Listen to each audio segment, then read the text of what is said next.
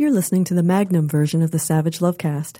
www.savagelovecast.com. If you're stuck in a relationship quandary, or if you're looking for sexual harmony,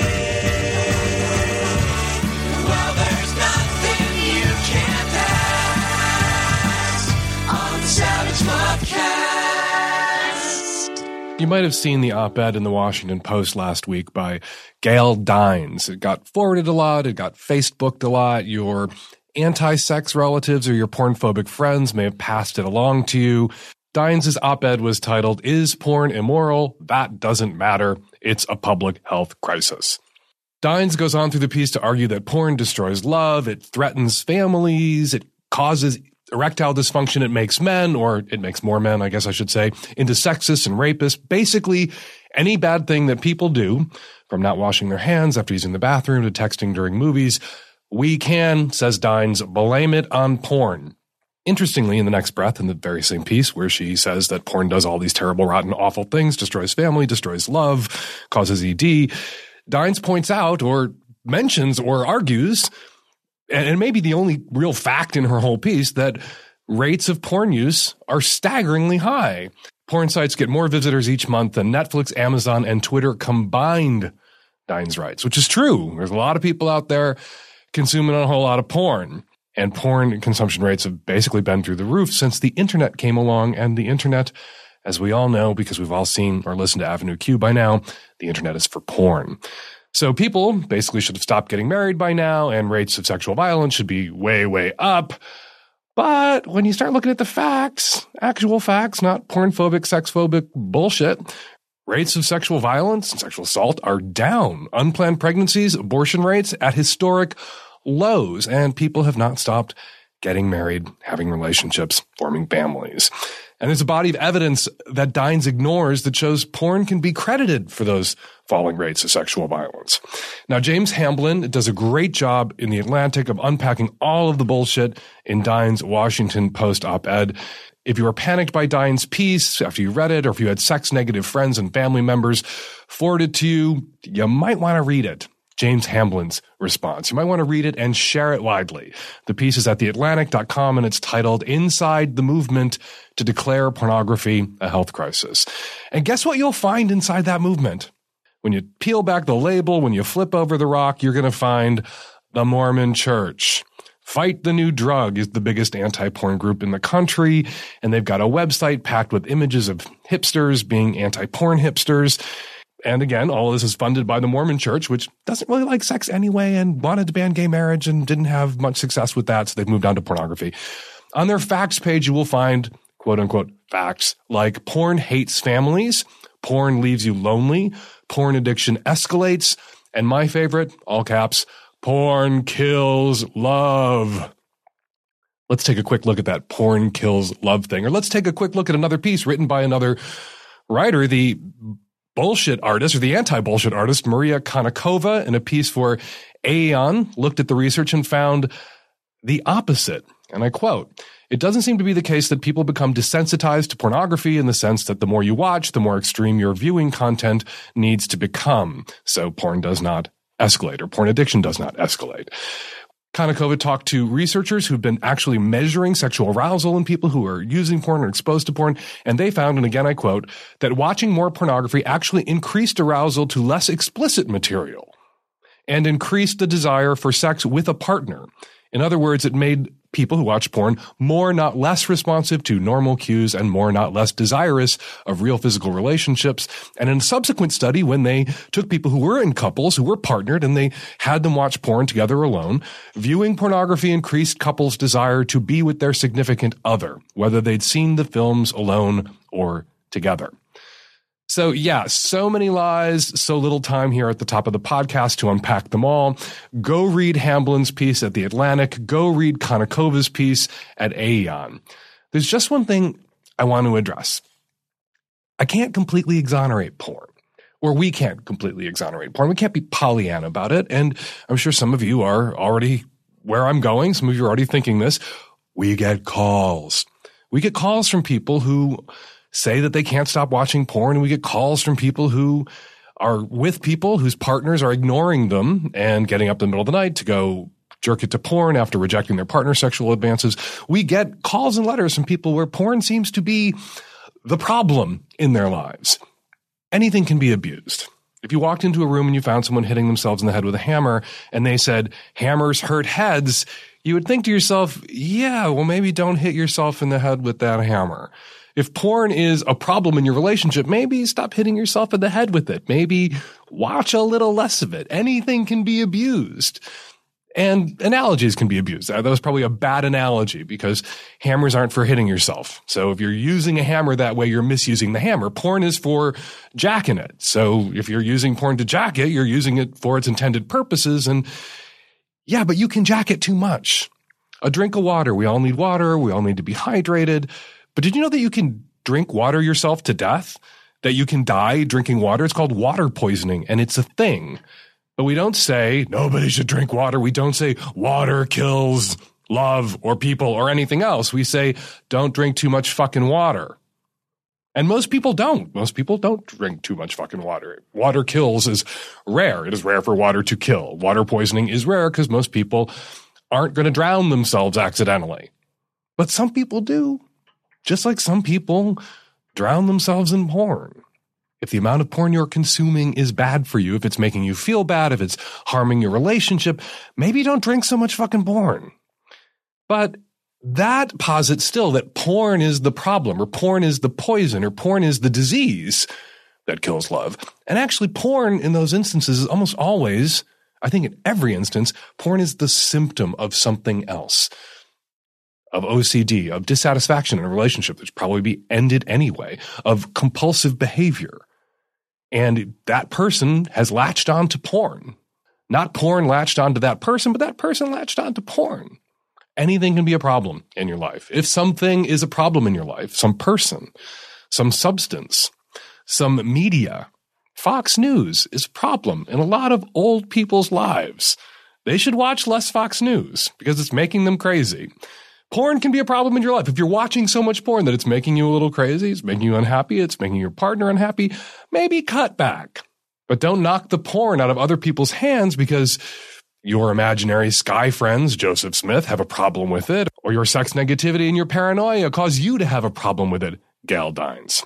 So, yeah, anyway, porn does not kill love. I predict, however, that irony is going to rescue those porn kills love t-shirts. After reading Hamlin's piece, after reading Konakova's piece, after slogging through Dines' piece, you know what I want more than anything in the world? Not to go sit in front of a computer and jack it to some porn. I want a porn kills love t-shirt the same way stoners want Dare t-shirts. I want to wear one for the irony. I want to wear one to flip off the liars and the paranoids. All right, coming up on today's show, we have a Q&A session from our live show, our recently taped live show in Madison, Wisconsin. And on the micro, we also have a conversation with the hosts of Feral Attraction, the furry community's very own sex and relationship podcast. All coming up. So, first question, I'm just going to read them. Why do people not talk about butt crack hair?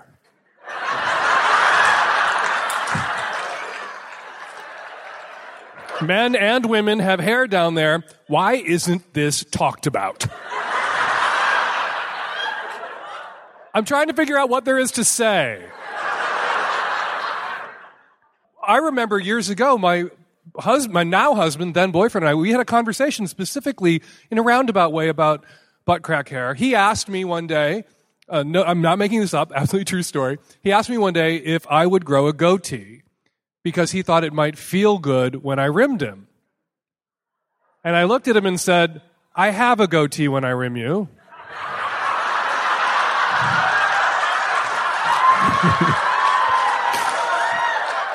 I have never been quicker with a joke. That's the I should have retired from being funny at that moment because it took him a second to realize what I was saying, and then he married me anyway. Because he's not ashamed of his butt crack hair. My wife and I enjoy threesomes, but she is uncomfortable with the planning part. Spontaneity is fun, but for health and safety, how do we reconcile this? Surprise her with planned three-ways.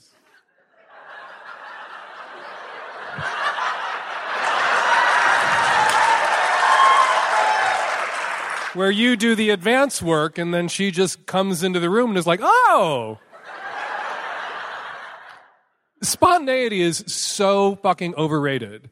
Planned sex is awesome sex. There was recently an article in the New York Times where mainstream sex and relationship therapists are now advising married couples who are having problems around sex to emulate not just gay couples around openness and conversation, which we're really good at, because once you've told your mother you put dicks in your mouth, telling your husband what you want to do to him is easy. But also to emulate kinky couples, because kinky couples plan sex in advance. They plan going to it, or swingers also. They plan going to a sex party. They talk about the people that they're going to meet there, what they want to do there. They have to make all these arrangements to make sort of a varsity level kink thing happen. And what they've found studying these couples is they have a lot of sex in the run-up, plain vanilla maintenance sex in the run-up, but they're just so excited about what's going to happen a week from next Friday that they start fucking already. And then they have a lot of sex after the big event because they're so aroused and excited about what happened that they keep talking and fucking about it. And so the idea that sex should be spontaneous and that's better and the best sex is spontaneous sex is just not true. Sex is not like it is in the movies or porn or on television. The best sex just doesn't break out. The best sex is plotted and planned out. And then within that structure, there are spontaneous moments, things happen, you improvise and roll with it, but better to plan out, especially something like a three-way where there's another human being that you're bringing in and bending over, whose interests and needs and sense of safety and comfort, all of that has to be taken into consideration. And that has to be talked out. There's no way of avoiding it unless you have a partner who's willing to do all the talking out and planning for you, and then you can be like, for me? Is it safe to fuck in a pool? I suppose there's a drowning risk. You don't want to pump a lot of that crappy pool water into you. The CDC did a test of all these pools all over the country for whatever, and they found everything in the pool water. The same sort of test they've done on airplanes where they test every surface and they discover that literally every single surface in a commercial jet is coated with feces. I'd rather fuck in a pool than on a plane. But boy, if you're into shit, frequent fly. What's the best way to watch porn together when you are both mutually ashamed of the type of porn you like?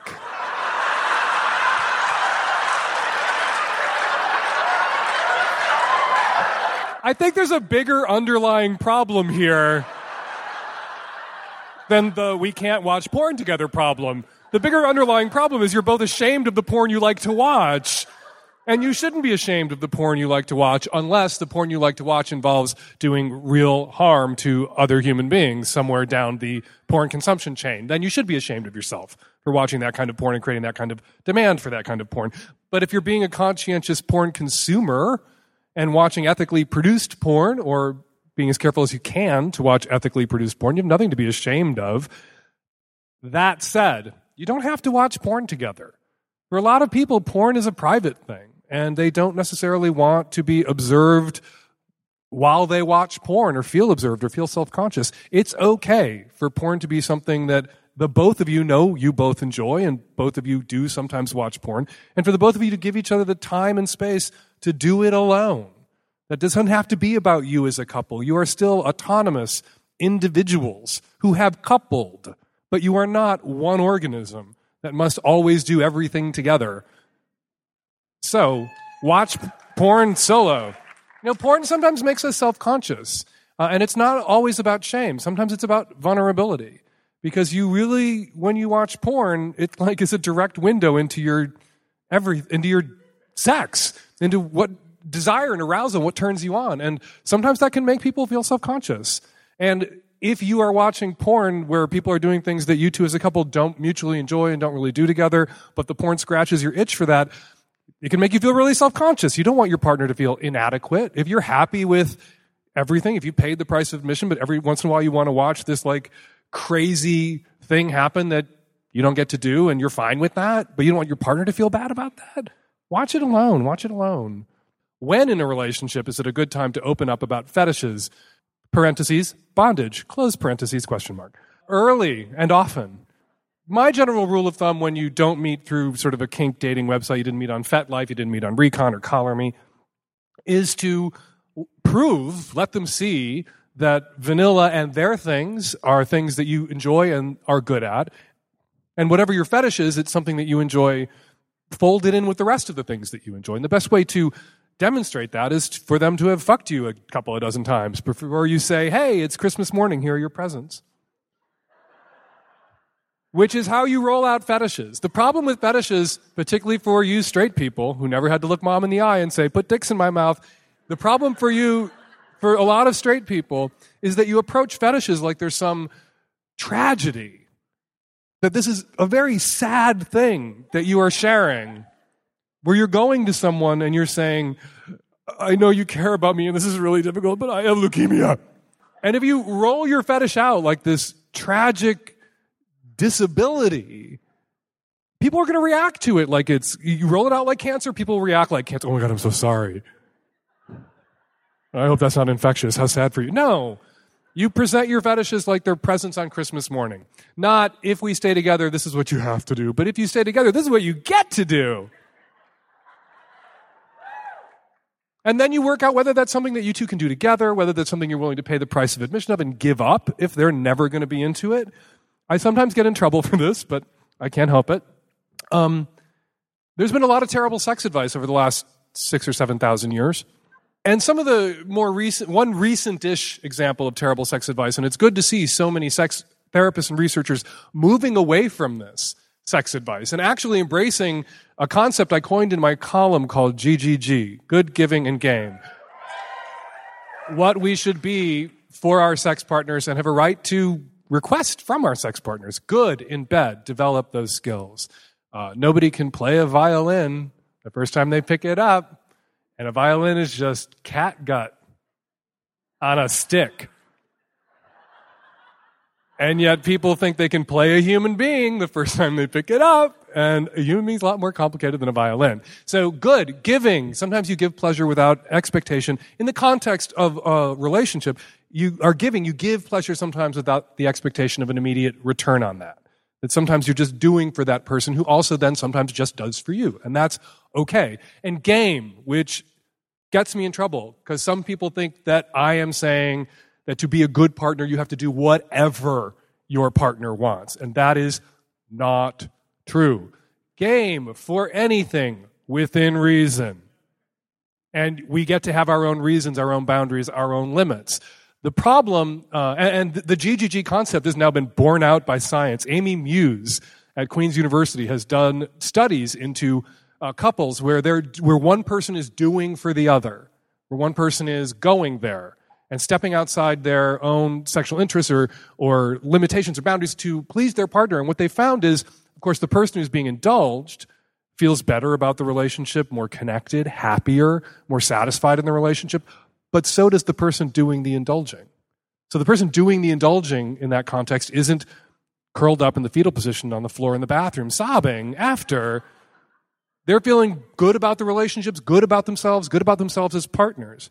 And the mistake, the bad advice that was really given for decades and decades was never do anything in bed that you don't want to do.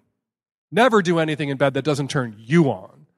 And the problem with that is, particularly in the context of sexually exclusive relationships, you bring two people together, and what if they only have about 20% overlap? You're going to have two people who are, one's 80% unsatisfied, one's 60% unsatisfied, unfulfilled in the context of the relationship. This is not a recipe for harmony in the relationship, a sexually exclusive relationship. What we should be saying is, maybe you can go there. Maybe that's something that you could think about doing or trying or baby steps. Maybe that's something you might enjoy, or maybe you would take enjoyment in their enjoyment if you went there. This doesn't mean he gets to shit in your mouth. That's a fetish too far. The internet was invented so the mouth shitters can find each other and not have to pop the mouth shitting question. Mouth shit is not a Christmas morning present. That's leukemia still. Unless you met on a scat-positive website and they're out there. But if it's something that the example I always use, and I wrote about this in the column a long time ago, I got a letter from a woman, a college-age woman, who was a waitress, and her boyfriend, who she really loved, would massage her feet after a shift. And this was wonderful. And then he told her that he had a foot fetish, and she broke up with him. And she wrote me saying, I just want to meet a normal guy. And I was like, ha, ha, ha, good luck with that. And I warned her that if you dump the honest foot fetishist, you will marry the dishonest necrophiliac in the end. Karma and kink both start with K. And this was an instance of somebody just being incapable of saying, all right, this isn't my thing, but is this something that I can't do? Is this something that is triggering, traumatizing, so extremely unpleasant, or a libido killer that I just can't go there? And I really think, and I encourage her to rethink it, that letting someone massage your feet, even if it gives them a boner, is a place you should be able to go for someone you love. And that's all I'm saying about GGG and bringing these, the Venn diagram of overlapping sexual interests, trying to push those circles a little bit closer together by indulging and stepping outside our comfort zones, not 10 miles outside our comfort zone so that we are traumatized, but baby steps outside our comfort zones to see what we really like. And I am here from my, I'm 51 fucking years old. I am here from the future to tell you that after doing basically this all my life, there are a lot more things that I enjoy now that I never thought I would, that make me happy, that make him happy. So growing in this way has a benefit. Stepping outside your comfort zones has a benefit for you too, if you are the one being asked to step outside your comfort zones. Wow, that was a long answer to a very short question. And we have so many questions. My boyfriend of 18 months cannot ejaculate during sex with me, only when watching porn. This has been the case with other partners he has had. He finally started therapy. Good. And according to his therapist, he has to work on relaxing and letting go. He has watched porn for many years, and I am his first LTR. I'm very supportive. We do enjoy sex. Do you think he needs some deprogramming, less porn? Yes, I do think he needs some deprogramming, less porn. I'm not anti-porn, obviously. Come back tomorrow night for Hump. We are not anti-porn. But I'm not anti-beer either. But sometimes we have a friend who really shouldn't have any beer, right?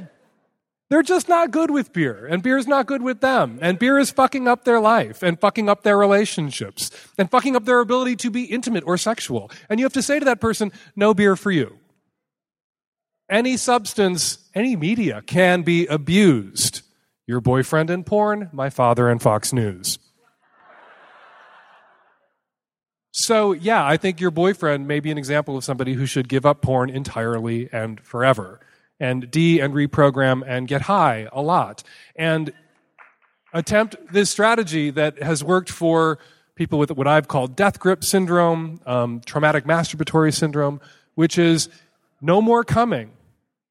What he probably has done, what many people in this circumstance will do, is they'll give sex without porn the college try, and then at the end, when they're frustrated and not able to come because no right hand, no porn, they go watch some porn. They revert to porn. Not anymore. If you don't come, you don't come. And then you just get to roll over and go to sleep.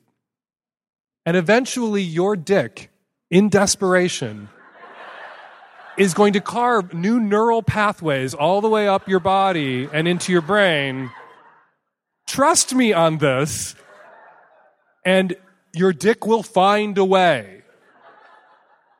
Boyfriend, if you're in the room, because your dick is in charge. We tell young people that they will grow up one day and have sex. In reality, you will grow up one day and sex will have you. Sex is bigger, stronger, and more powerful than you are, and sex will make it work. Sex will find a way. The jizz in your balls will find a way out in time. So long as you stop showing them the nearest exit, which is porn, make it work for it. How do I help my 12-year-old recently out son learn to be a sexually safe GGG but also independent and secure young man. He has 3 older sisters, and I have that down cold. Boys are confusing. They are. Have I mentioned that I'm 51 years old? I'm fucking 51 years old. And I came out when I was 18. And for gay men of my generation, it's freakish to have been out that young, to have come out in high school. I know, and I would tell people, my peers when I came out, and they would be like, what? No, oh my God. It would freak them out to meet somebody who came out in high school. That was not something that happened much in 1979 when I came out as bi at Metropolitan High School. And this freaks me out. 12-year-olds coming out freaks me out. There is a sad body of data that shows that coming out at this age increases the likelihood for depression, suicidal ideation, other things. So you need to, I hate to be the bearer of bad news, take that into account, take that into mind. Out to the family, good. Supportive family, amazing advantage. That's really everything, makes all the difference. There's not a lot of studies with kids this young queer coming out, but they tend to get a better reception in middle school than they encounter when they enter high school. So already out kids going into high school can really be mauled, and you need to be watchful. Not operating on the assumption that all queer kids are bullied, not all queer kids are bullied, not operating on the assumption that all queer kids are suicidal, not all queer kids are suicidal. But be watchful. How do you help him learn to be sexually safe? You give him a gay sex education, age appropriate. 12, he's seen the gay porn, I betcha. And it's time to have a conversation with him about porn and about gay sex. Find some gay friends who can talk to him with your permission, but perhaps not in your presence, because that might make your son feel self-conscious. Not about Grindr, but about what he needs to know based on what they feel they needed to know at his age. As for GGG, don't worry about it. Gay is the original G.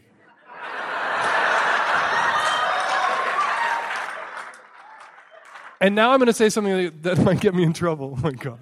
I was recently speaking to a group of young people in San Francisco, and this young woman, this high school age woman, 16, 17 years old, was expressed to me, wanted my advice on how to talk to her mother about the fact that her parents were so much more overprotective of her than they were of her male siblings. That her male siblings, they were less worried about, less controlling of, less paranoid about, not always demanding to know where they were, who they were with, and just much more hyper about her and her safety, and it was making her feel shamed and self-conscious, and that's not cool, right?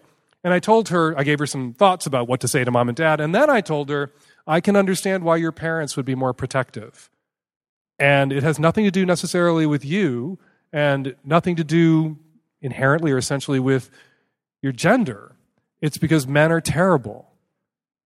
What your parents have to take into account with you as a young woman is sexual violence, is rape, is unplanned pregnancy, is the fact that sexually transmitted infections pass more easily from male to female during vaginal intercourse than they do from female to male. All of these risks fall disproportionately on you. And I don't know if your parents have articulated this very well or at all, or even if this is something they're consciously aware of, but when you go out into the world, there are these risks, and you go out into the world as a sexual being, there are these risks that they didn't have to factor in when they were worrying about your brother or your brothers going out into the world. So yeah, I can understand as a parent why your parents would be a little more hyper with you about your safety, because the world is in such a state, the world is set up in such a way that you are less safe. The same applies to your young gay son. He is going to go out in the world and date men. And men are testosterone-soaked dick monsters. And he should not be told that all gay men are good. We're giving our game, but not all gay men are good. And that gay men, he shouldn't be told gay men are his brothers. We don't tell 12, 13, 14-year-old straight girls that 45-year-old straight men are their brothers. Not because all 45-year-old straight men are skanking around wanting to hook up or exploit or take advantage of naive 15-year-old girls, but some are. And so we worry. And so we don't tell 15-year-old straight girls that a 40-year-old straight man who takes an interest in them should get the benefit of the doubt because he's her brother in straightness. Likewise, your son. You shouldn't make him paranoid, but you have to acquaint him with the real risks, and you have to be aware of them. And just the fact that your son can be out to you and that you are supportive is huge. The risks I ran as an out gay teenager, when I finally came out as gay, were magnified because my parents didn't know I was gay, my parents didn't know I was out, my parents didn't know I had a boyfriend, my parents didn't know I was in gay bars, my parents didn't know anything because I couldn't tell them because I didn't know how they would react. And they had said all sorts of things that made me not trust them and not feel safe telling them. Consequently, I couldn't go to my mom and say, my boyfriend is telling me this. What do you think? The same way my sister could. My sister could go to my mom and say, my boyfriend is telling me that if I really loved him, we wouldn't use condoms. And then my mom would call my dad, who is a cop, and send him to her boyfriend. True story. But I couldn't go to mom and say, my boyfriend is saying this. So I was less safe. Your son is going to be in a place where he can come to you and say, my boyfriend is saying this. Or come to uncles, come to family friends, identify people that he can confide in and turn to. And he will become, hopefully, independent and secure as a young man and sexually safe. And GGG and all of those awesome things. Blah, blah, blah. So is monogamish gaining? I think so. Monogamish, of course, is the word I coined, has become very popular, also particularly among straight people. It was the word I coined to describe my relationship with my husband, Terry, because we took a big risk more than a decade ago and came out as a non-monogamous gay male couple who were adoptive parents. And this was, and I love it when young queer kids accuse me of being heteronormative, and I'm like, oh yeah, that was really heteronormative of us when we took that huge risk and we were honest about this thing that most people lie about all their lives. Anyway, where was I going with that? Oh, Terry and I came out as not monogamous, and as a gay male couple, straight people and also other gay people presumed a degree of fucking around with other people that just wasn't true, that we had like a sling in the dining room over the table and people in the house all the time and tons of three-ways, and it just like wasn't true. We were much more monogamous than not. We were mostly monogamous. We were monogamish. And it caught on. And do I think it's catching on? I do. I think that monogamy has been a complete and utter disaster for our species. Chris Ryan in Sex at Dawn points out that adultery has been a death penalty offense in so many different religious codes over the eons, and yet at the same time people run around saying monogamy is natural, monogamy comes easy to us, we are a pair-bonding monogamous species. And he points out that typically you don't have to threaten an animal with death for it to do that which comes naturally to it. Swim, dolphin, fucking swim. Like, we don't have to do that. And I'm not the enemy of monogamy, though I am sometimes painted that way. I'm not the enemy of monogamy. Most of what I say about monogamy, I think if people who valued monogamy, who wanted monogamous commitments, would listen to and take into account and think about, it would make their monogamous commitments and their monogamous relationships sturdier and stronger. I'm not trying to pull people out of monogamous relationships. I'm not trying to make people who are monogamous or take monogamous couples and make them not monogamous. I want them to think about the fact that, and give each other credit for the fact that they are doing something difficult. We tell people that if you are in love with someone, you will not want to fuck other people. And that is not true. And we all know it's not true because we all want to fuck other people. Which is not to say we all intend to. Want to is desire, lust, not want to, planning, gonna. But we all want to fuck other people. And so bearing that in mind, knowing we all want to fuck other people and knowing the stats and the data on infidelity, maybe we should encourage people who can't honor monogamous commitments not to make them. Therefore, fewer people in monogamous relationships who are violating those monogamous commitments, but also encourage people who've made monogamous commitments to be a little bit more forgiving and understanding. Monogamy is the only human activity, pursuit, whatever you want to call it, where a 100% flawless, perfect record is required to be regarded as any good at it. You can fall off your snowboard and be Shaun White. You can be a James Beard award-winning restaurateur and burn a fucking omelet. You can be married to somebody for 50 years and it come out that you had one infidelity, that you cheated on them once 20 years ago. You fell on your snowboard one time. And people were like, well, you sucked at monogamy. You failed at that.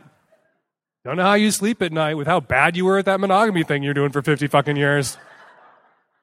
That attitude, that one slip up is, and it's over, destroys monogamous relationships, ends them. We tell people you must get a divorce if your partner cheats on them. And I think we need to take the cheating into consideration. We need to judge it on a case-by-case basis. Fucked your sister on your wedding night, probably can't get past it. That's a betrayal of a degree, probably unforgivable. Serial adultery, many, lies, money wasted on assignations with others, constant betrayals. Yeah, maybe you should have pulled the cord a long time ago. But you're together 25 years, 30 years, and he got a hand job on a business trip from somebody he met in the lobby bar, or she fucked her personal trainer one time after 25 years? Really? You're going to get divorced over that? That to me seems insane. And when I say this, and sometimes I encourage people to cheat, people say, oh, you put too much importance on sex. You place too much emphasis on sex. And I think that's exactly backwards. My attitude there is to place less emphasis on sex. Because what the culture tells you, what your parents and friends tell you, is that you have to take out the scales, and on one side you put the home you've built together, the children you're raising together, the property that you have accrued together, the two families that you have knit together, the history that you have together, the shared experiences that you've had together, the rapport and the comfort that you have together and that you take in each other. You put all that on one side of the scales, and you put a hand job on the other, and it's supposed to go like that. That is placing too much emphasis on sex. Because what I'm saying is it should go like this, right? That you can weigh it, you can say that was a shitty thing to do, but come on. And so to tell people you should be able to forgive that hand job or that fucking a personal trainer, because really, who can resist a personal trainer? Basically, anybody who hires a personal trainer kind of wants to fuck them sometime. And personal trainers are kind of whores. They can be had. Anyway, I have to keep going. My boyfriend has a question he wants to ask you, but he won't tell me what it is. Should I be worried? Yeah. Vanilla sex is great, no problem. How do I get my kinky friends to shut up about their kinky sex? Because I don't give a fuck. I think you just tell them to shut up about their kinky sex. Yeah, kinky people can be really boring. So can people in love. So can vanilla people. So it might not be that the kink is the problem, but these people are the problem. And if it wasn't kink they were boring you with, it would be something else. What is the success rate for open marriages? Is it worth it? I really don't think closed marriages are in a position to throw stones. With about half of all presumably closed monogamous marriages ending in divorce, I don't think there is a really good stat on open marriages. Oh, but there is one that just came out of the Netherlands. Yesterday, 15th anniversary of legal same-sex marriage equality coming to the Netherlands. First country on earth with legal same-sex marriage. And they just did a study of all these couples, gay, straight, and lesbian, or presumably gay, not necessarily gay, the guys could be bi. But male couples, female couples, and straight couples. And they looked at all these couples, and you know what they found? Guess who has the highest divorce rate? Lesbian couples. And guess who has second place? Straight people. Least likely to divorce, gay male couples. Now, most likely to be monogamous, lesbian couples. Less likely, straight couples. Least likely, gay couples. Correlation is not causation. But I think there's something there. You always say round the 0.67 up to 1. You also emphasize matching libidos. I am a female with a high libido. The highs are underlined. dating the best man I have ever dated. He is a medium libido, sex every 4 days. Good sex, everything else is great. Can I round him up to 1? I am in my 30s and have never dated my libido equal. Yeah, you might want to do that. As a 29-year-old bisexual woman, I often have women question if I am actually bi because I am very femme-looking. Do I have to change my appearance to attract women who are also into women because I look straight? No, you just need to move away from Madison. You'd be getting so much pussy in Seattle, like the dumpster behind the vet's office.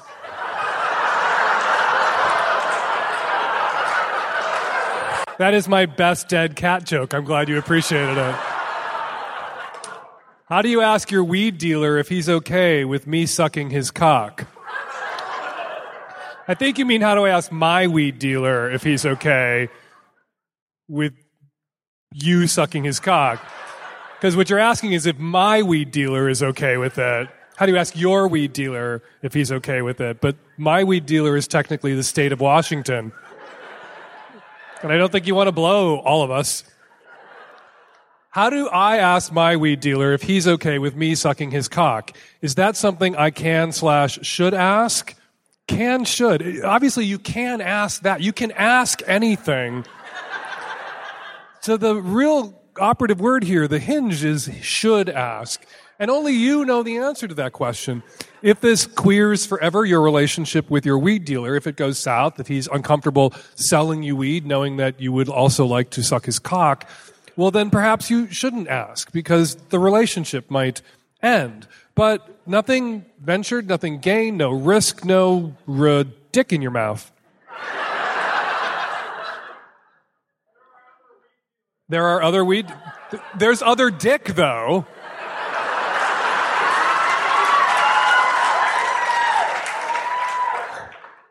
Can we have a moment of silence here, please, for James Franco and Pineapple Express? If that guy was my weed dealer, I would be offering to suck his dick every day. I would smoke so much pot just so I could go get some more weed. Was he sexier than anything on earth in that movie? In his Peruvian... He looked so Madison in his Peruvian drawstring pants. Oh, my God. I've been casually seeing this guy for the past 4 months who I really like, but he has a very low libido because he's on antidepressants. Is there anything that could be done to raise his libido? How can I broach the subject in a sensitive manner? I think anybody who would put the question to me this way would be incapable of broaching the subject in an insensitive manner. So go for it and use your words and speak with him just very straightforwardly about it. If you want to do a little bit of your due diligence before you have the conversation, you can look into the med he's taking.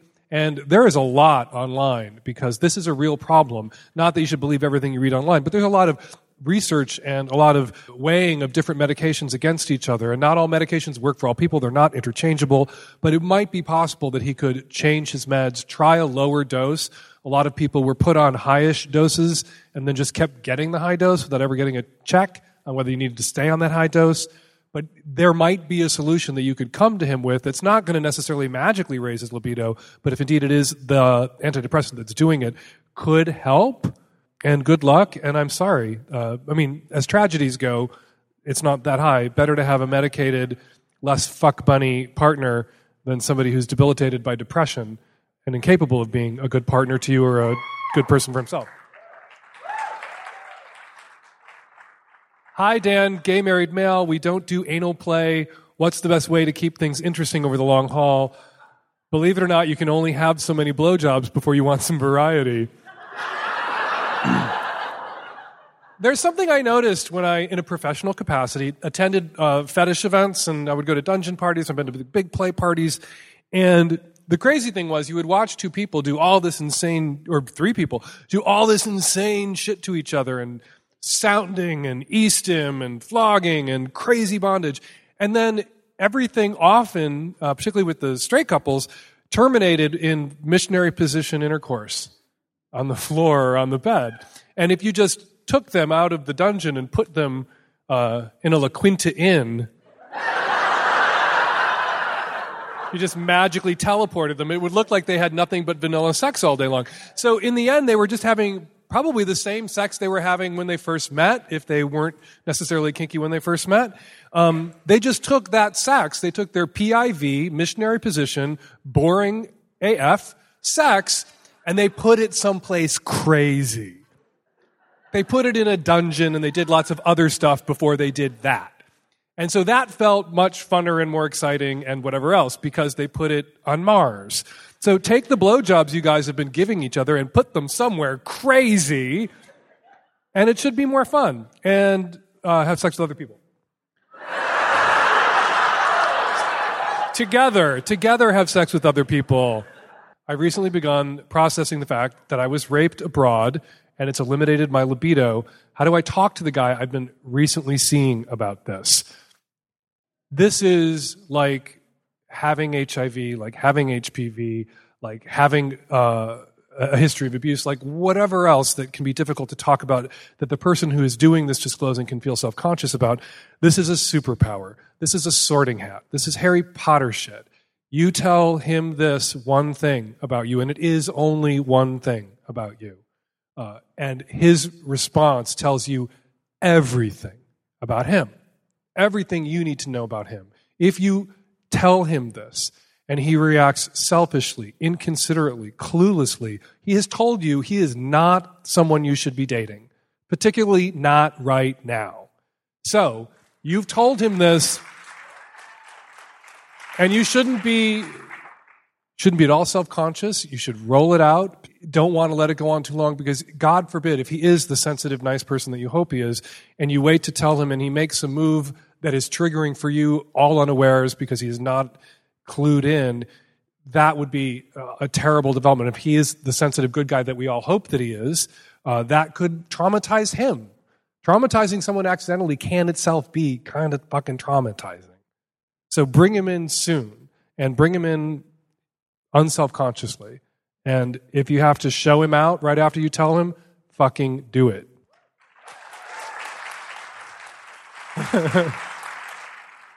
Sounding. Why? Oh, we can play the why game because desire is so subjective, and what's hot or what's sexy is just so personal and subjective. And we lose sight of that because there's generally some big things that almost everybody likes, but not everybody, like the gay couple that's only having oral sex. They don't do anal. So not all gay guys are butt fuckers. In real numbers, there are more straight butt fuckers than gay butt fuckers when you look at the percentages. So, if butt fucking disqualifies you, never mind. It's just most of the Santorum that gets stirred up most of the Santorum stirred up in asses in Madison, Wisconsin on any given weekend is straight. But sounding, why? So people do this thing, like, the big things we all agree on, like, oh, yeah, ugh. But there are people who don't like those things, who don't want to do those things. And they're like, why? Anal sex, why? Awesome, but anyway, it's subjective. And, I could stand up here and go, cunnilingus, why? I don't see it. But I'm mature enough to appreciate that that's something that some folks appreciate, and I appreciate their appreciation of it, and I would appreciate that they not make me do it too. And you can apply the same standard to shoving metal rods up your urethra, which is what sounding is. But why? Because it feels good for some people. Because the urethra is surrounded by a lot of, in women, sometimes clitoral tissue, and actually surrounded by it. And in men, the prostate is wrapped around it. So for some people, sounding, shoving that urethra up, or shoving that metal rod up your urethra is a new and novel way to stimulate the prostate or the majority of the clitoris, which is all inside. And then there's the psychological aspect, particularly when men are sounded or people with penises are sounded, because you're fucking the fucker. You're penetrating the penetration tool. And for some people, that transgression is so arousing all by itself. So that's why, and it's really not too hard to figure out why that would be sexy for some people. If I could figure out why cunnilingus might be sexy to some people when I was 17, which I did, then you can wrap your head around sounding as an adult who could get to this show. I've been married for 2.5 years and recently asked my husband for an open marriage to explore things he has said he definitely isn't into. He isn't a great communicator, so it's hard to discuss, but he gives me one-word answers, like, is this okay? Yeah. What are ways to get him to open up here, or maybe he really is okay? You can take yeah for an answer. Can I fuck other people? Yeah.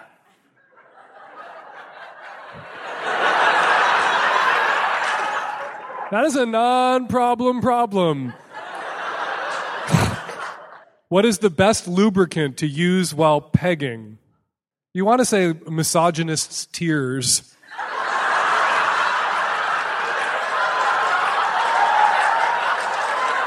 But they don't bottle it, and I don't think it's viscous enough. Your lubricant. Use your lubricant. Your preferred brand of lubricant. That can be subjective. What? Silk. Silk? We're spunk guys at our house.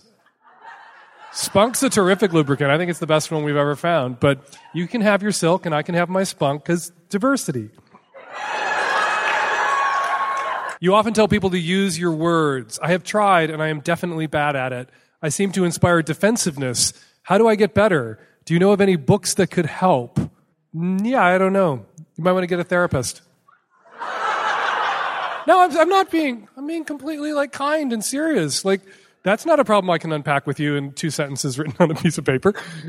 If you have a communication disconnect, if there's some way you think you're trying to bring yourself across or put yourself across and you're achieving the opposite effect consistently, that's something to hash out with perhaps a cognitive behavioral therapist over half a dozen sessions.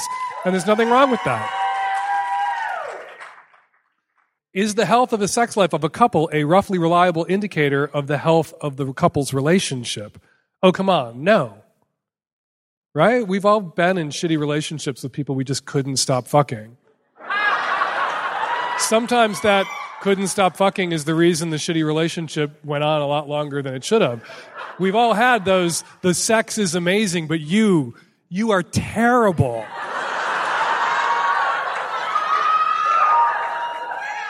R's that became LTRs and needed to be STRs, short-term relationships, because the sex was great. So, of course, the sex life of a couple does not indicate. And sometimes there are couples out there, I really want to start a movement again to validate, honor, and talk about the companionate marriage.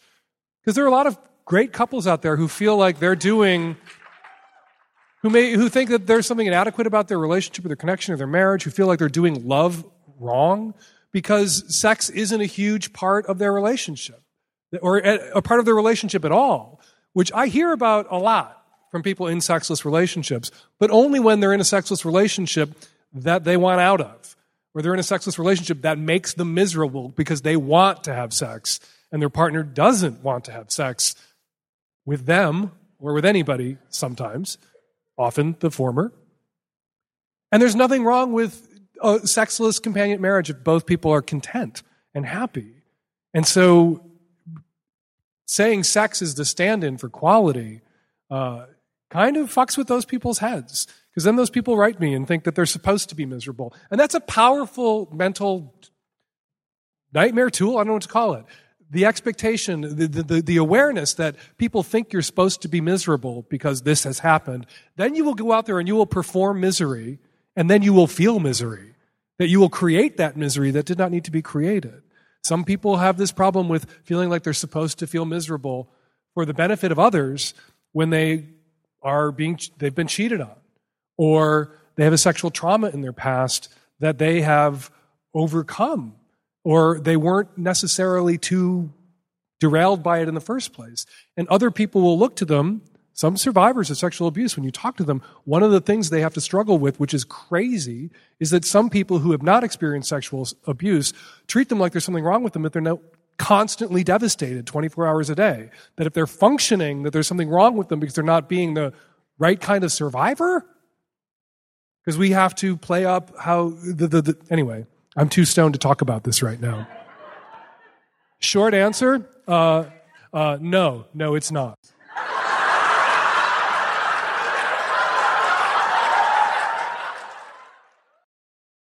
Hi, Dan and the tech-savvy at-risk youth.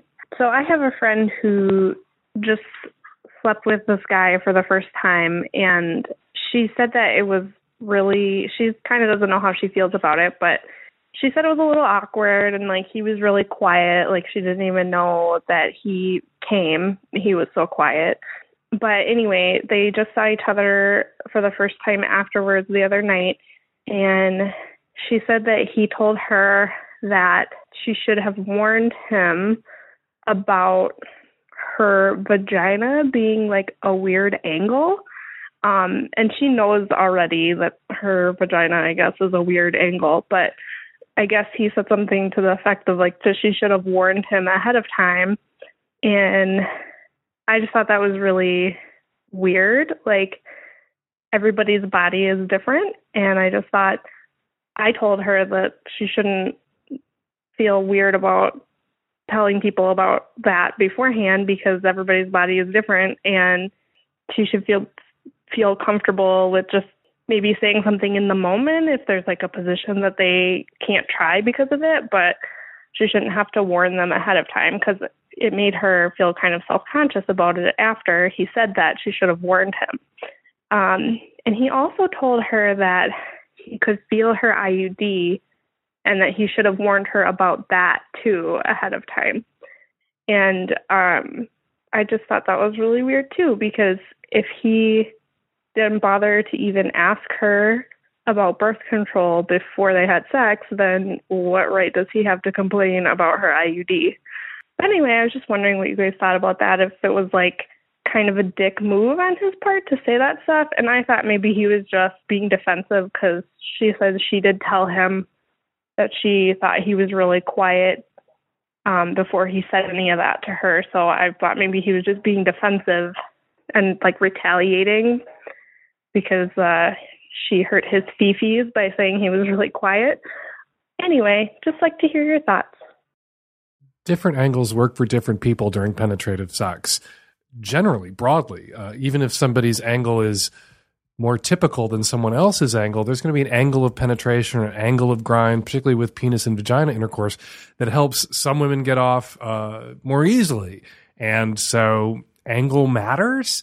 But unless the particular angle of her vagina, unless she has some bizarre corkscrew or right turn vaginal canal and she's going to injure the dude as he enters her the first time, adjusting for and figuring out the angle that works is a part of that big discovery, new sex partner thing that we all enjoy so much about jumping into bed with somebody we've never met before for the first time. So I don't think your friend with the bizarre vaginal angle is necessarily required to disclose that in advance. As for the IUD, IUDs don't poke people in the penis if they're properly inserted and the strings are properly tucked away. An IUD can begin to be expelled, and then that's a problem. And the first person who might notice that problem is the guy with the penis up the vaginal canal being poked by a partially expelled IUD. That happens very rarely. So this is probably not an issue. What he's probably poking was her cervix. If he had a very long dick and somehow, despite the crazy corkscrew angle or funhouse ride nature of her vaginal canal, he managed to reach the top of it and poke her cervix with his dick, the far likelier obstacle he encountered with the head of his penis. What do you do with these two? Well, clearly these two shouldn't fucking fuck ever again. If after that first time in bed, even if, that first time, there's probably going to be awkwardness, there's probably going to be some things you need to talk about or iron out as you get to know each other better. But if after your first time, the awkwardness you're ironing out with mutual recrimination, that's not a sign that you two should ever be naked together again. She felt he was too quiet. He retaliated with your angle is screwy. Oh, and you poked me. Like, okay, you two, separate corners. She shouldn't have criticized the noise he made or didn't make when he came. And perhaps going forward, she should accept that some men grunt and groan and scream when they come, and some men are silent and they concentrate when they come. And that's just part of the difference that we should celebrate, like different angles of vaginal canals. But if you're the kind of person who needs to hear a lot of screaming and yelling when you come, if you need dirty talk or you appreciate the feedback of grunting and groaning, you can say that. Some people need that permission to be drawn out. Some people, the first times that they started having sex, it was in dorm rooms, or they had roommates, or they had parents down the hall, and they kept silent. They learned to come quietly because they were afraid of being discovered. They were afraid of broadcasting to the sleeping roommate or the clueless parents that they were fucking. And it can take some time to unlearn that and some encouragement. Not faulting, but encouraging. Like, hey, next time we fuck around, or next time you are fucking around, I love to hear about it. I love to know when somebody's coming. Scream and shout. That could be all it takes. All right, we're going to take a quick break from your calls for Second Opinion, our regular segment where we invite on other folks in the sex and relationship advice and podcasting racket to talk about the sex and relationship advice biz and how they got into it. And we throw a couple of your questions at them on our show to see how they do. Joining us today, Vero and Matriko, co-hosts of the Furry Relationship Advice podcast, Feral Attraction.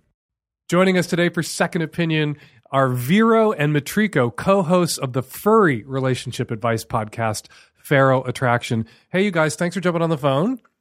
Well, you're very welcome. Thank you. Thank you for having us. So how long have you been doing a sex advice podcast for furries?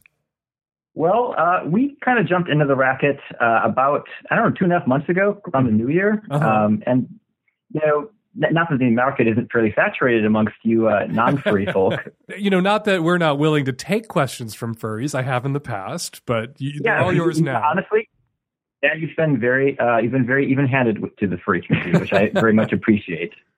But, the reason that I pretend to be an anthropomorphic border collie on the internet, it does escape, a lot of people why you'd want to do that kind of thing. But I think it's important that, the furries have a relationship and sex advice column as well.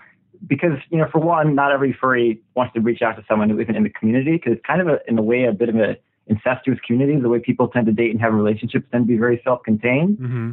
But, the other reason is, furry fandom is kind of uniquely enriched with young people who are attempting a lot of non-traditional relationship styles.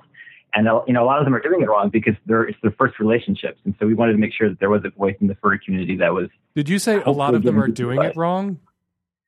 Yeah, I did. And I know I'm going to take some flack for that. You are, because it's been my experience that young people in any sort of alternative fetish or kink or identity or lifestyle scene, the last thing they want to hear from older people is, you're doing it wrong.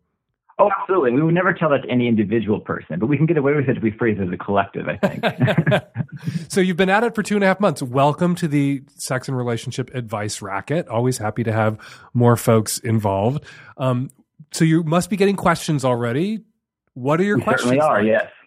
Our questions tend to focus a lot on how to express the fact that you're polyamorous to a family member, or even within the fandom, how to kind of express the fact that you're a furry, maybe to, a boyfriend or girlfriend that's not a furry, things of that nature.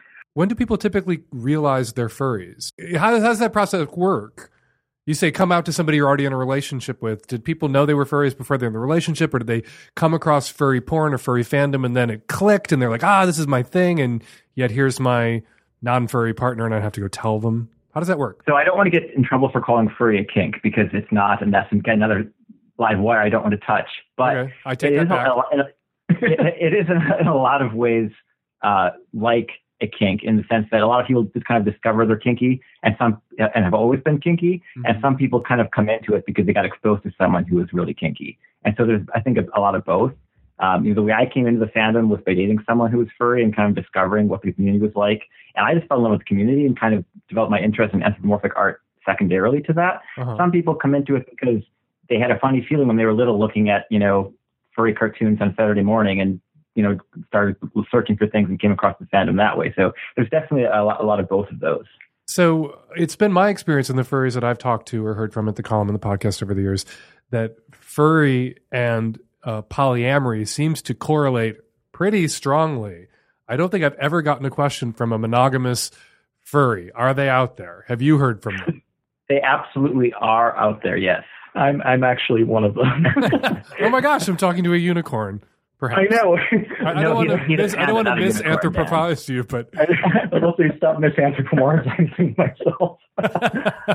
Yeah, the reason our podcast exists is because there are a lot of non-monogamy. There's a lot of non-monogamy. There's a lot of people in kind of pack mentality and stuff like that. But there certainly are monogamous furries as well. We want to cater to everybody because everyone's got their own, shit to deal with. Everyone's got issues, and the fandom has it's kind of a microcosm. It's got a lot of everybody. I think it's a bit enriched for non-monogamy, but I don't think that's the only thing that exists for sure. So for the fur challenged, or people who aren't familiar with the furry community, can you rattle off some of the lingo for us? Because there's a language, there's a lingo, there's a lexicon almost a code that's really fascinating and really creative. And I'd love to share for you guys to share some of that if you're willing to with the listeners. Oh, for sure. Yeah, like furries tend to refer to their partners as mates. Some people get a little put off by that. There's actually a bit of a self-loathing section of the furry fandom that gets upset when you actually use some of this lingo. So there's actually, it's kind of the fandom starting to eat its own tail a little bit on that. Not, tail, furry pun. I got it. Yeah, yeah. Excellent. So, mate is one. We tend to say yes instead of fuck, for example. Mm-hmm. That's another one. I mean, it's yiff itself came from the sound that foxes make when they fuck. So that's kind of a weird. That's good to know. Yeah. Masturbation is pawing. Yeah, there's a lot of, and I know it's the best. There's like interchanging between like hands and paws. So like if you're gonna jerk off, you're pawing off, that sort of thing. So it's like if you're giving like a head job, it's giving a muzzle job. That sort of, it's a lot of interchangeability between like the human anatomy and like animal anatomy in a sense. Yeah, and if you're willing to be fucked, that's called raising your tail. Mm-hmm. I don't want to, not equating furry with gay, but just as there's a lot of different ways to be gay, there's a lot of different ways to be a furry. Isn't that right? Absolutely. There's a lot in the furry fandom. There's a lot of people that are what would be considered lifestylers, where they almost consider themselves to be their animal persona or, the character that they've created. And they go through life with that mentality, whereas some people view it more as a means of income, especially for artists. So there's really no wrong way to be a furry. Yeah, some people are just in it for the art and aren't sexual at all. Mm-hmm. They don't even, look at any furry porn. Some people are really, use it as a way of kind of having their sexual awakening, their sexual liberation, and they're predominantly sexually oriented towards furries, fursuits, all of that kind of stuff. So there's a complete gamut, and it's really hard. And what's unfortunate is a lot of times one segment of the furry community will try to pretend like the other side doesn't exist. And so we really try to avoid that, because some people say, oh, furry is all about sex. Some people say furry is not about sex at all, and neither of those is obviously correct. So, we have to take a bit of a middle ground there. Everything's about sex, in my opinion. We like to, when we have people on the show for Second Opinion, toss a couple of our callers' questions at you guys to see how you do. We didn't have any furry callers on deck, so you're going to have to wade into the world of non-furry sex and advice problems. Are you willing? We'll do our best, Dan. Absolutely. Hey, I'm a mid-20s girl in the West Coast. So I just have a question about me and my boyfriend. So we've been dating for 3 years. We now live together, and it's awesome. We work really well. We have a lot of fun together, and I think we've gotten really good at communicating. So one of our recent conversations was about potentially getting married. I've dated around enough that I feel fairly confident in our relationship and what works, and I think it's really unique, and I'm feeling good about it. He hasn't dated around a lot. I'm his first serious long-term girlfriend. So I think he just doesn't have that comparison point, or hasn't really just gotten it out of his system. So he's just not ready to fully commit. Just how do we approach that? We've been talking about maybe opening up the relationship, but I'm very much a monogamous person, and that's just something I really don't want. He says he doesn't want it, but I don't know. I feel he's just kind of curious and feeling a little unsettled. So is there something else we could try? Is there a way to help us talk this through? Okay, well, in this sort of case, just off the bat, it sounds like this discussion of marriage that they're having might not be necessarily warranted. It sounds like they're not necessarily ready to settle down yet. When I listen to this call, I think if they settle down, if they get married now, then there's going to be a lot of doubt and a lot of uncertainty in both of their minds, and that's just going to prey on their insecurities. Yeah, I see a lot of doubt and kind of not and readiness to really be having this conversation coming from both parties. I think on her side, she's feeling more experienced. She feels like, she's not really able to open up to non-monogamy, to kind of indulge his, wanting to explore a bit more. But on the other hand, he's not really ready to borrow your lingo, round her up to being one and go there with her. And so I think the marriage conversation is just really premature. What's forcing the marriage conversation? The living together fact on the ground. They're already behaving as if they're making a serious commitment to each other. They're living together and settling down together. And then, if you're not ready for marriage after 3 years and after living together and all that time, I'm sure she feels like, shit or get off my face. So for sure. Maybe the middle ground here isn't break up or be non-monogamous, but back up and get your own spaces and don't live together and keep dating and then see. Yeah, that's certainly an option. And the other thing is, maybe the issue is just this sense that he hasn't had a chance to explore. If we can kind of attack and unpack some of the underlying issues, that can also be super helpful. So, one thing is just having a conversation, talking about, if openness isn't really on the table, are you at least willing to be GGG? Where are you willing to go? She could have a conversation where she's asking him, I wonder what it would be like for you to date someone else. What experiences do you think you might have? What do you feel like you've missed out on? Could we go there together? Could we go there in fantasy? Do I need to pretend to be a French maid? What do I need? What is it that you feel like you missed out on? What's that experience from your bucket list that you didn't get to have? Can I give that to you? And that might also kind of be a way of allaying his fears, making him more willing to settle down. Or if not a French maid, perhaps a cute fox. Hey, that's more our preference. Sure, go for that. All right, good answer. Let's do the next call. Hey, Dan. My boyfriend and I both learned this week that we're going to be losing our jobs. And my boyfriend halfway jokingly suggested that we try camming as an employment alternative. So I was wondering what your take on this was. Is it safe? Does it affect the relationship? Let me know. So, what do you think? Should they start camming to pay the bills? Well, I think the question of safety is an interesting one. It might be safe unless, they're laid off teachers or nurses or doctors or lawyers or something like that. Personally, I'm, fairly out about being a furry, which is a fairly, maligned thing to be. But I'm also a freelancer, so I don't really care. I've got a little bit of security that I've got multiple clients. If one of them happens to come across something they don't like, I've got others to back up my income stream. So I'm not super concerned about that, being out about that sort of thing. But the other things that have a lot of shame associated with them, like camming, if you are in one of the helping professions, you've got to think very carefully if you're planning to ever jump back into that pool. Right. That's going to be really difficult for you if you're, have your face out there. And, to borrow some terms from like the cognitive behavioral therapy sort of school of thinking, they both need to game this out and do some decatastrophizing a bit. So game out what's going to happen. What are the worst case scenarios here? What if mom and dad, discovered, a video of you, doing it on camera? What is going to happen if, a future employer has this information? Is that going to affect us? Are we ever going to want to jump back into whatever job we had prior? So, or if someone maliciously records one of your sessions and then disseminates it, which often happens. There's actually a YouTuber that does like sex advice. His name is Callum McSwiggan, and he did an interview with pinknews.co.uk about that. And he was talking about how previous to his, YouTube profession, he utilized online webcam services in order to, pay the bills. And he mentioned something where a lot of people would illicitly record and then upload to other porn streaming sites. Mm-hmm. And like his advice was, if you're going to do porn, then you have to be sure that you're completely 100% comfortable with everybody finding out about it. And if you have that kind of a doubt in the back of your mind where, oh my God, what if my parents find out? Oh my God, what if, a future employer finds this? Then you shouldn't get into it, because it's in terms of safety, it's not safe from, exposure. It's not safe from exposure because it is exposure. Exactly. But in terms of safety, when people talk about different forms of sex work, it may be the safest form of sex work because the clients aren't in the room with you. If you're doing it with your boyfriend, there's no STI risks necessarily that you need to be concerned about if you've both tested and you're monogamous or monogamish.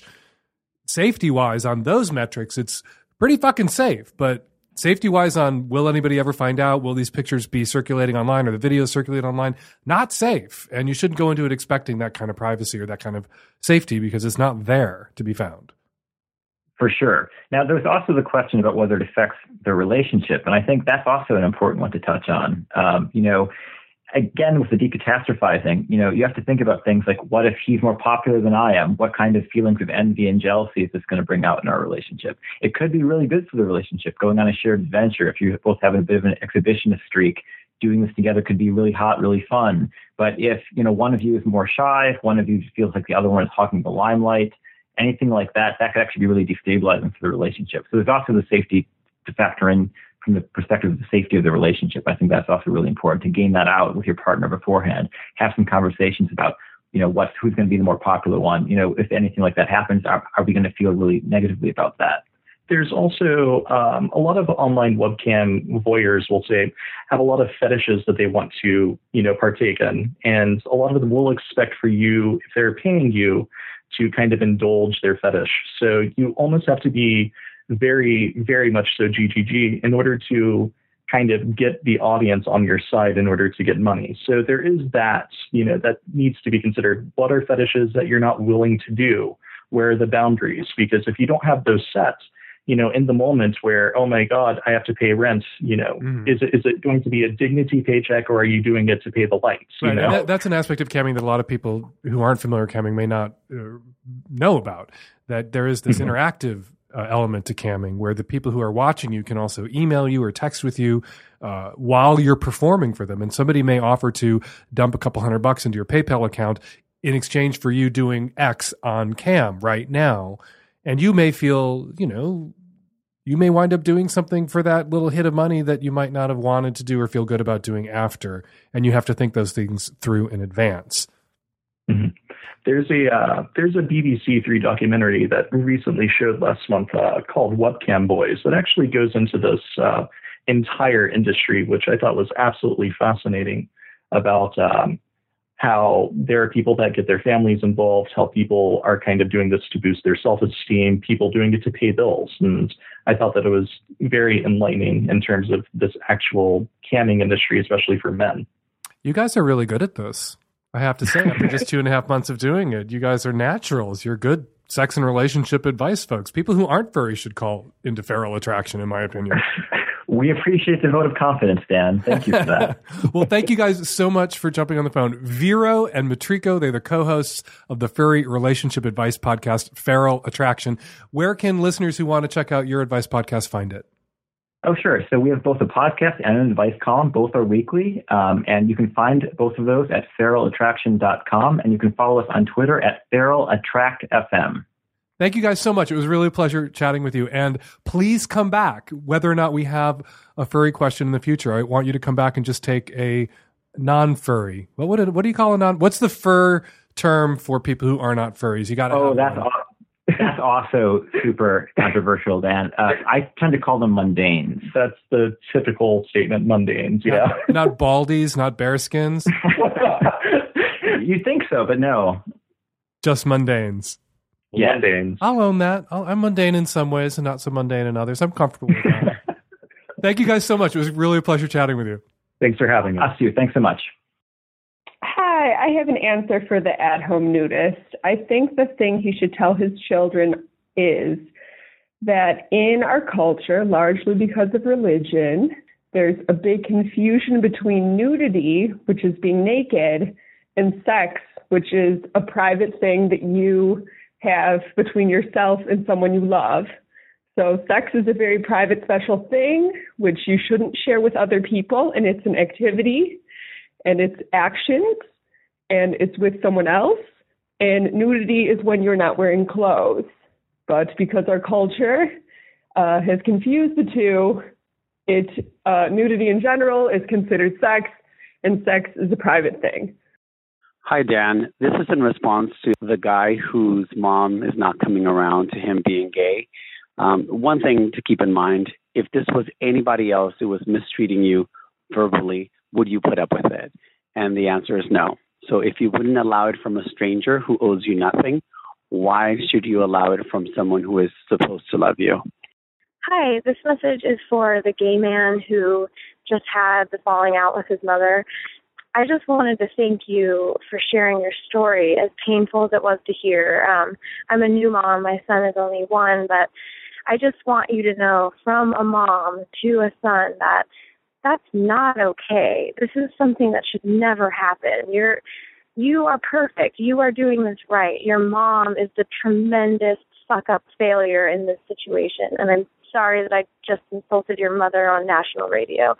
But I just want you to know, as a mom, I just wish I could give you a hug right now, and this is not your fault, and she is the complete utter failure here. You did not do anything wrong. And I wish you and your husband the happiest life. And we're going to leave it there. 206-302-2064 is the number here at the Savage Lovecast. If you want to record a question or a comment or a future show, give us a buzz. 206-302-2064. Follow me on Twitter at Fake Dan Savage. Follow Feral Attraction on Twitter at Feral Attract FM. The Savage Lovecast is produced every week by Nancy Hartunian and me and the tech-savvy at-risk youth and Nancy. We will all be back at you next week with another installment of the Savage Lovecast. Thanks for downloading.